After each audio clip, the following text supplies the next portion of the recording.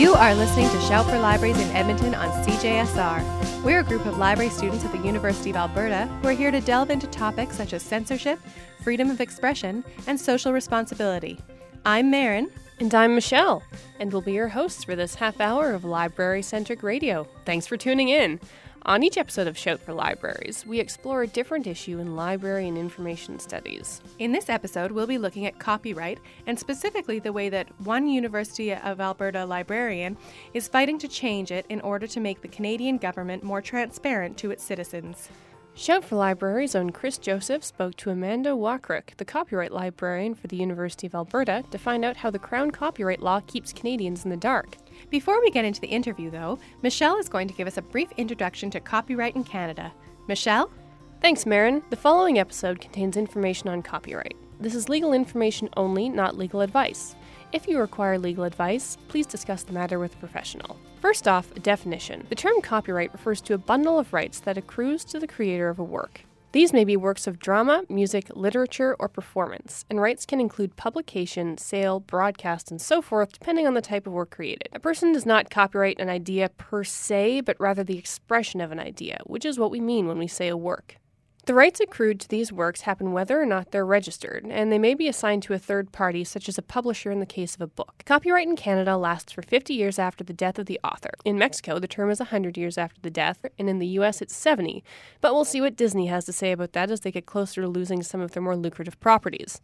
And now, a quick and dirty history of copyright.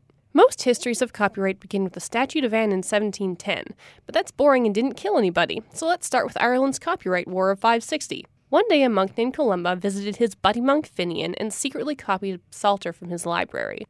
Finian figured that since he owned the original, the copy of the book belonged to him, but Columba disagreed because he was an open source kind of guy. They took the case to King Diarmaid MacCiarvael, who agreed that the book belonged to Finian. Columba successfully appealed this decision to the court of raising an army to murder 3,000 people and overthrow the king. Because we have a great interview coming up for you, I've limited myself to telling you 2 additional fun facts about this story. 1, both Columba and Finian were sainted and together constitute 1/6 of the 12 apostles of Ireland. And 2, after moving to Scotland, Columba is notably stated to have fought the Loch Ness Monster. Skip, skip, skip, it's the end of the 1600s, and all printing in England is owned by a publishing guild called the Worshipful Company of Stationers. They're pretty happy about this until the statute that gives them their printing monopoly and censorship powers runs out, and Parliament refuses to renew it. They continue to be unhappy about this for about 15 years until the publishers manage to convince the government to protect their power by arguing that it's necessary to protect the rights of authors. If that sounds familiar, it's because it's the same argument they've been using for 300 years. Enter the Statute of Anne in 1710. This statute created a copyright term of 14 years, which could be renewed once, and stated that printing rights to the work accrued to the author but could be assigned to a publisher. After the copyright expired, the work would fall into public domain and could be freely used by anyone.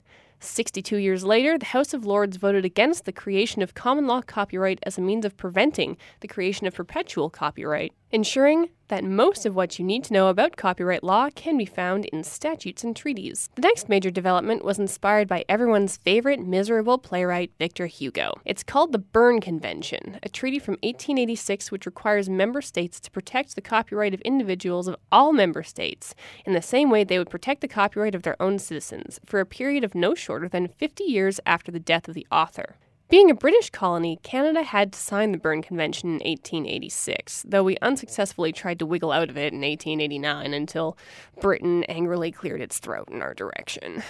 We got mad at some of the revisions later and refused to accede to the most recent revision, which took place in 1971 until 1998. Our reasoning for being difficult can generally be summed up as having a smaller and less lucrative printing industry, which was a net importer of copyright works, and our developing desire for sovereignty and the need to make decisions independently of political and economic superpowers, namely Britain and the United States. Canada finally got its own Copyright Act in 1924, and it remained largely the same until 1988, when a number of societal changes began to force us to modernize.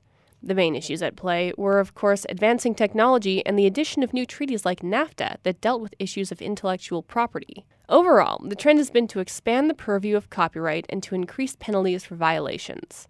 In 2012, a mandatory 5-year review was instituted to ensure that copyright law remained up to date in a world of fast-paced innovation. And hey, that means it's copyright review time. The essential purpose of copyright in Canada is to balance the rights of copyright holders and the consumers of their work with an eye to achieving the best possible outcome for the general public. So, what does this goal put on the menu for reform?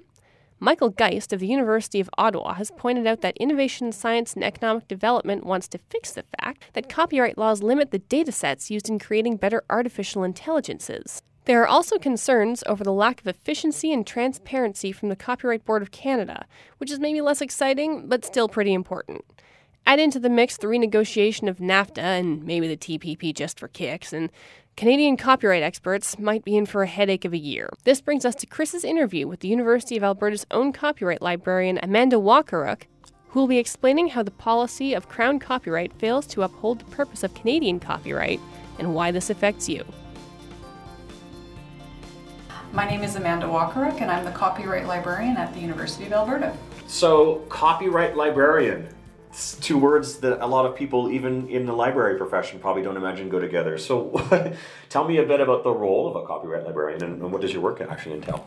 Well, my work is actually not that dissimilar from most public service librarians on campus. I spend a lot of time developing and offering services and programs that are geared towards helping people acquire or develop information literacy skills. Obviously, as a copyright librarian, my focus is on copyright. So that means offering workshops that are focused on academic units or administrative units on campus, or providing guest lectures to specific courses on campus. So I have a lot of meetings with faculty members, graduate students about copyright issues specific to their work. Now, copyright librarianship is also very different, and I think the obvious one is having a sensibility around the law and being interested in learning about changes in case law and legislation related to copyright. I'm continually leaning on my early days when I was very interested in law librarianship. I need to be able to talk about the law but not provide legal advice. And that's a certain sensibility that's not as acute in other areas of librarianship, with the exception of legal librarianship. I'm often working with academics and grad students who are actively engaged in both creating and using copyright materials. So those conversations can become very interesting because copyright law is about providing a balance to incentivize the creation of new works but also support the public good through the distribution of those works. So on its surface, those things can seem to be very much at odds, especially when you're talking about commercial use of work, etc.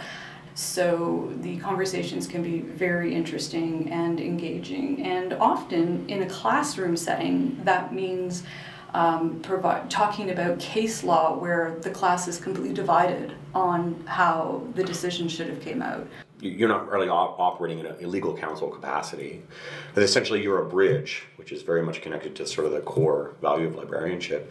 Is that what attracted you to the role? Well, it's kind of an interesting story because I worked as a government information librarian for most of my career, and I ran into barriers related to copyright in my work as a government information librarian and wanted to learn more about it. Took a couple courses, and I realized, there's a lot more to copyright than what I need to do my work as a government information librarian better. Specifically, the role of copyright law in mediating the relationship between user and creator, and how that can incentivize the creation of new works, how creative works are essential to a high-functioning society. And, we all know that, I think, inherently. That's kind of an obvious thing. But what does copyright do to incentivize that, to encourage it, to build a stronger society? And how do we balance the incentivization of new works, i.e. giving creators the rights they need to want to create more? And here I'm talking mostly about economic rights, although moral rights are really important too. So that's one side of that balance. The other side is making sure that the public has access to these works, that they can reproduce them in fair ways. So I think that when members of the public think about like the Copyright Act in Canada, if they do at all, but they think about copyright, they probably think about things like internet piracy or massive copying of probably mostly these days digital things. They may also know about bypassing copyright protection for personal or other purposes. But in an academic library context, are there any other sort of specific challenges to copyright librarianship? In my work, I see a lot of challenges tied to copyright chill, which can be defined in a number of ways. But for me, here on campus, I think of it as a fear to do something because you're afraid of the copyright implications. And with students and instructors, I see a lot of hesitancy to rely on fair dealing. There's a lot of fear around using rights that are available to them in the first place. And my job is to help alleviate some of that chill. I also see professors, researchers on campus that are unsure of publishing agreements and are a little bit frustrated by having to sign away their copyright or sign away a lot of their rights. And in all of those cases, those challenges, a little bit of copyright education can go a long way. I've had a lot of professors over the last few years that I've worked with who've happily come to make small changes in publishing agreements that allow them to do what they need just by asking, just by talking. Publishers are much more open to making changes than you might think. I think higher level, speaking nationally, the Copyright Act is it's under review. It's a 5-year mandated review, and it'll be interesting to see what challenges come out of that process. Out of the gates, we do know that some organizations have been lobbying pretty actively to pull back some of the amendments made to fair dealing in the last review. Despite the hesitancy to use it, we do rely on fair dealing institutionally. There's also been talk of moving the copyright term from 50 years past life of the author in most cases to 70, and that's pressure from international trade agreements. So those are two things that have been identified by CAUT and most likely other groups as places we want to preserve some existing terms, some existing provisions in the Act. Just to clarify, I don't know how many of your listeners know, CAUT is the Canadian Association of University Teachers, and they do have a fair copyright campaign that they've just launched. I'd encourage people to take a look. Another challenge with the Act being reviewed is, and I don't know if I should say it's a challenge, but something I'd like to see and others would like to see addressed is the digital locks issue. Right now, speaking from a library perspective, it's unclear, and some say illegal, to do fair work if a digital lock is present. Yeah. So let's say a DVD is degrading, right, and we cannot buy a copy of it new. Can we make a copy of that? I mean, the current exceptions would say yes, but there's a digital lock, and other provisions in the Act say you can't break that digital lock. So that's a real barrier. It's preventing and delaying, in some cases preventing digitization work from happening in libraries, which means cultural loss is likely. That's a challenge that I'm hoping the Act will help address. Another barrier that is very real is, of course, the Crown copyright issue. So yeah, that brings us to the juicy stuff, which is Crown copyright. So this is all related to Section 12 of the Copyright Act, which is about Crown copyright. Can you just give a brief description of what that is, so we have some context? Section 12 states that anything the government produces or publishes is subject to Crown copyright, in short. This is a really antiquated provision. In essence, it's giving the government the sole right to reproduce, produce, distribute, etc., any works it creates. This is something that, as far as I can tell, was basically copied and pasted from the UK's 1911 Act. On the ground, what it means is that if you or I, as a Canadian citizen, resident, taxpayer, wants to reproduce or redistribute a government work, we need to ask permission or be knowledgeable enough about the Act to feel confident that we can rely on an infringement defense or user right.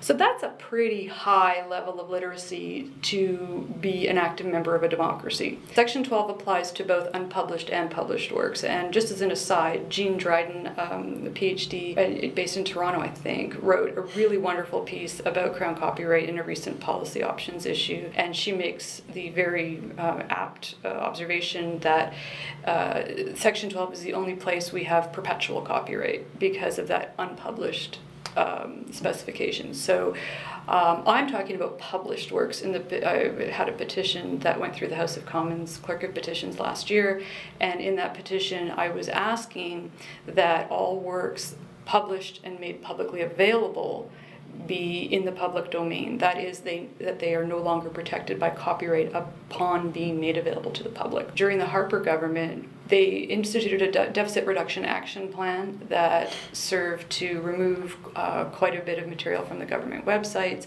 I think on a previous episode of this podcast, Michael McNally talked about, I think he said 50% or more. He should know. He has tons of ATIP documents on this. I worked with him to try to identify just how much was being removed. So it was in that context of sort of mass removals of content from government websites that myself and other universities in this country tried to web harvest content because we knew it was being removed. And there's nothing inherently wrong with cleaning up your websites. I want to make that clear. We were never trying to stop basic maintenance, but it was material that was being produced by our government, being made available openly, and then being removed.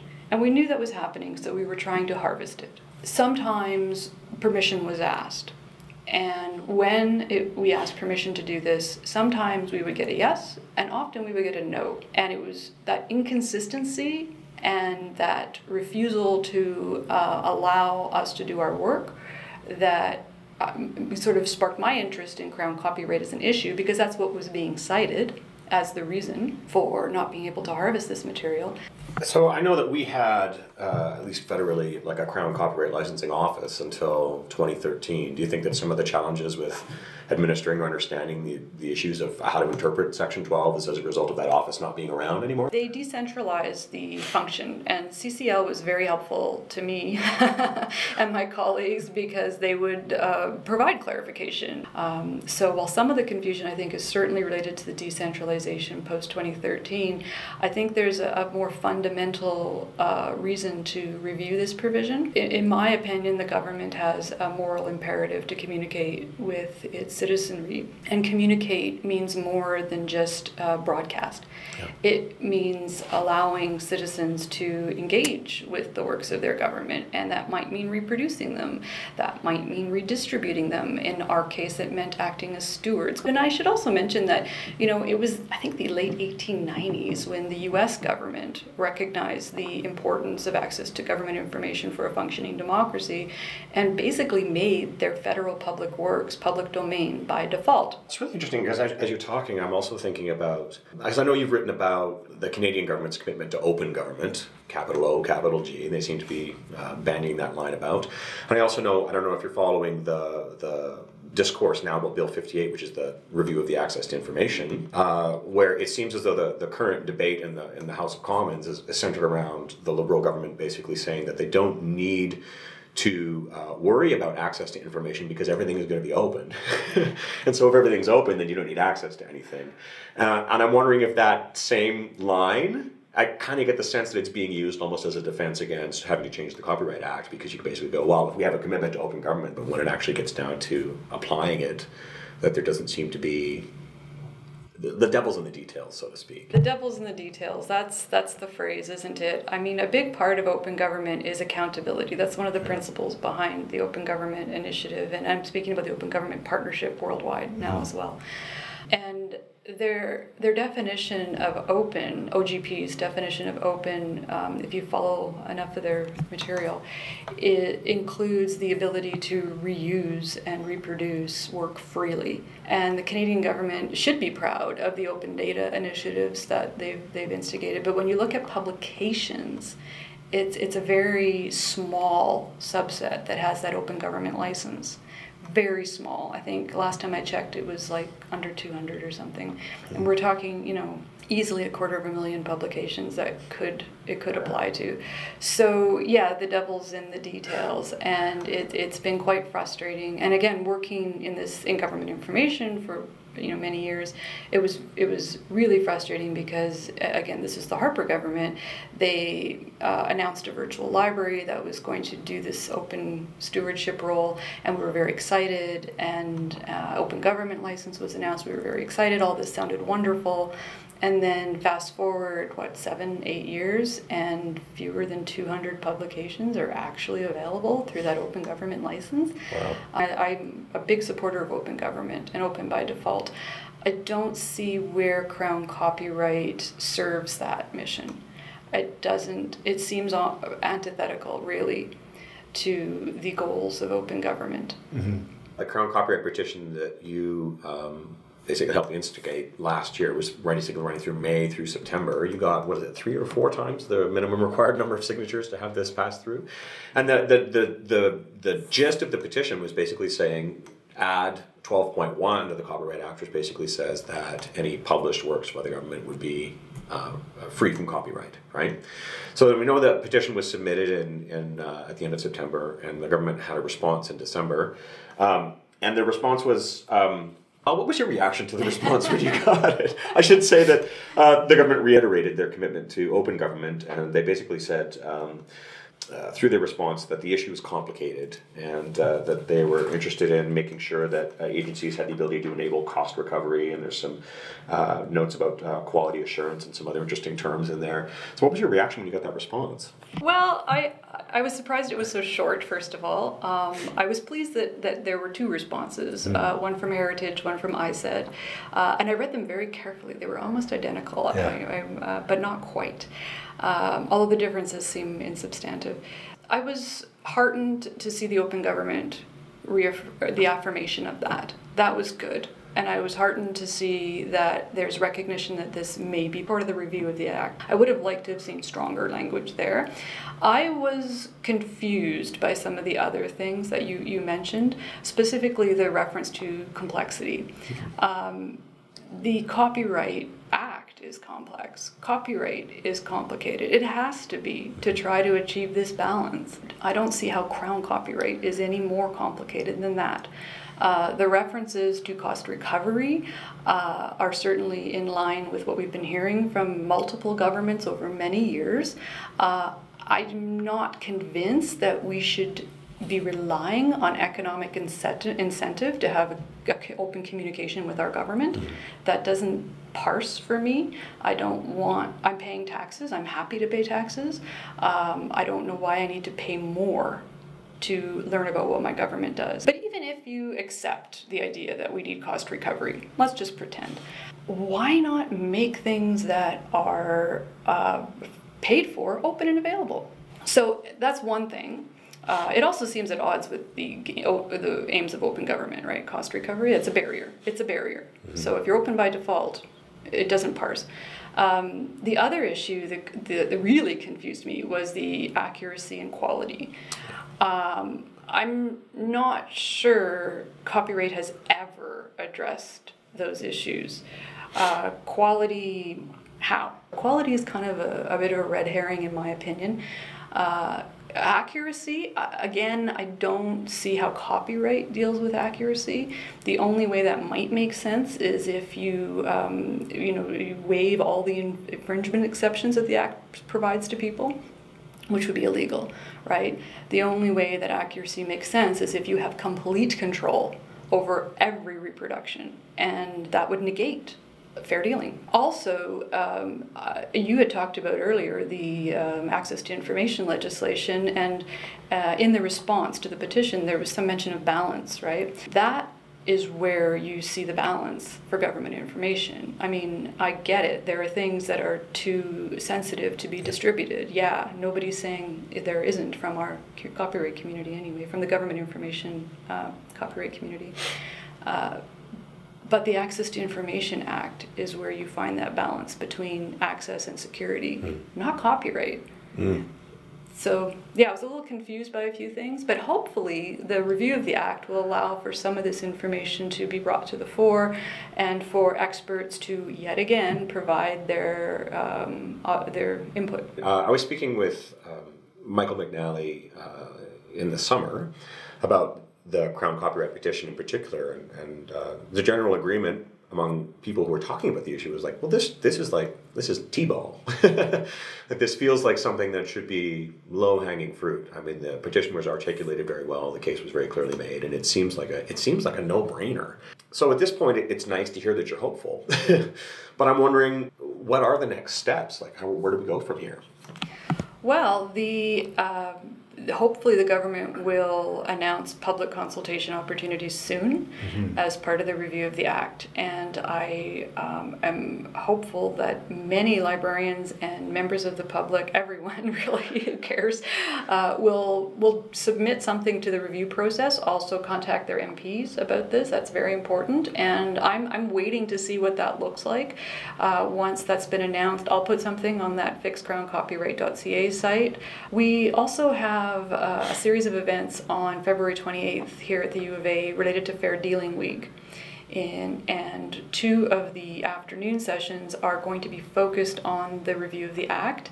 And the last session, in fact, will be Michael McNally talking about how to contribute to the review. Now, obviously, that'll be framed around fair dealing, but the processes will be the same for providing input about Crown copyright. So I'm hoping there will be a lot of public input, first and foremost. If you're working at an institution that's a member of the Canadian Association of Research Libraries or the Canadian Federation of Library Associations, I would hope that you would inform your supervisors, inform the people that might be making their own submission or feeding into the association's processes to bring this issue strength that I think it deserves, and it has deserved for decades. Just on the topic of public consultation, my general sense from just awareness of other public consultations that in Innovation Science, Economic Development Canada have done, CRTC have done, is that they tend to be dominated by large organizations or corporate interests. Do you really think that we have the gumption to get enough of a movement behind something like Crown copyright, or is that less sexy than fair dealing or digital locks?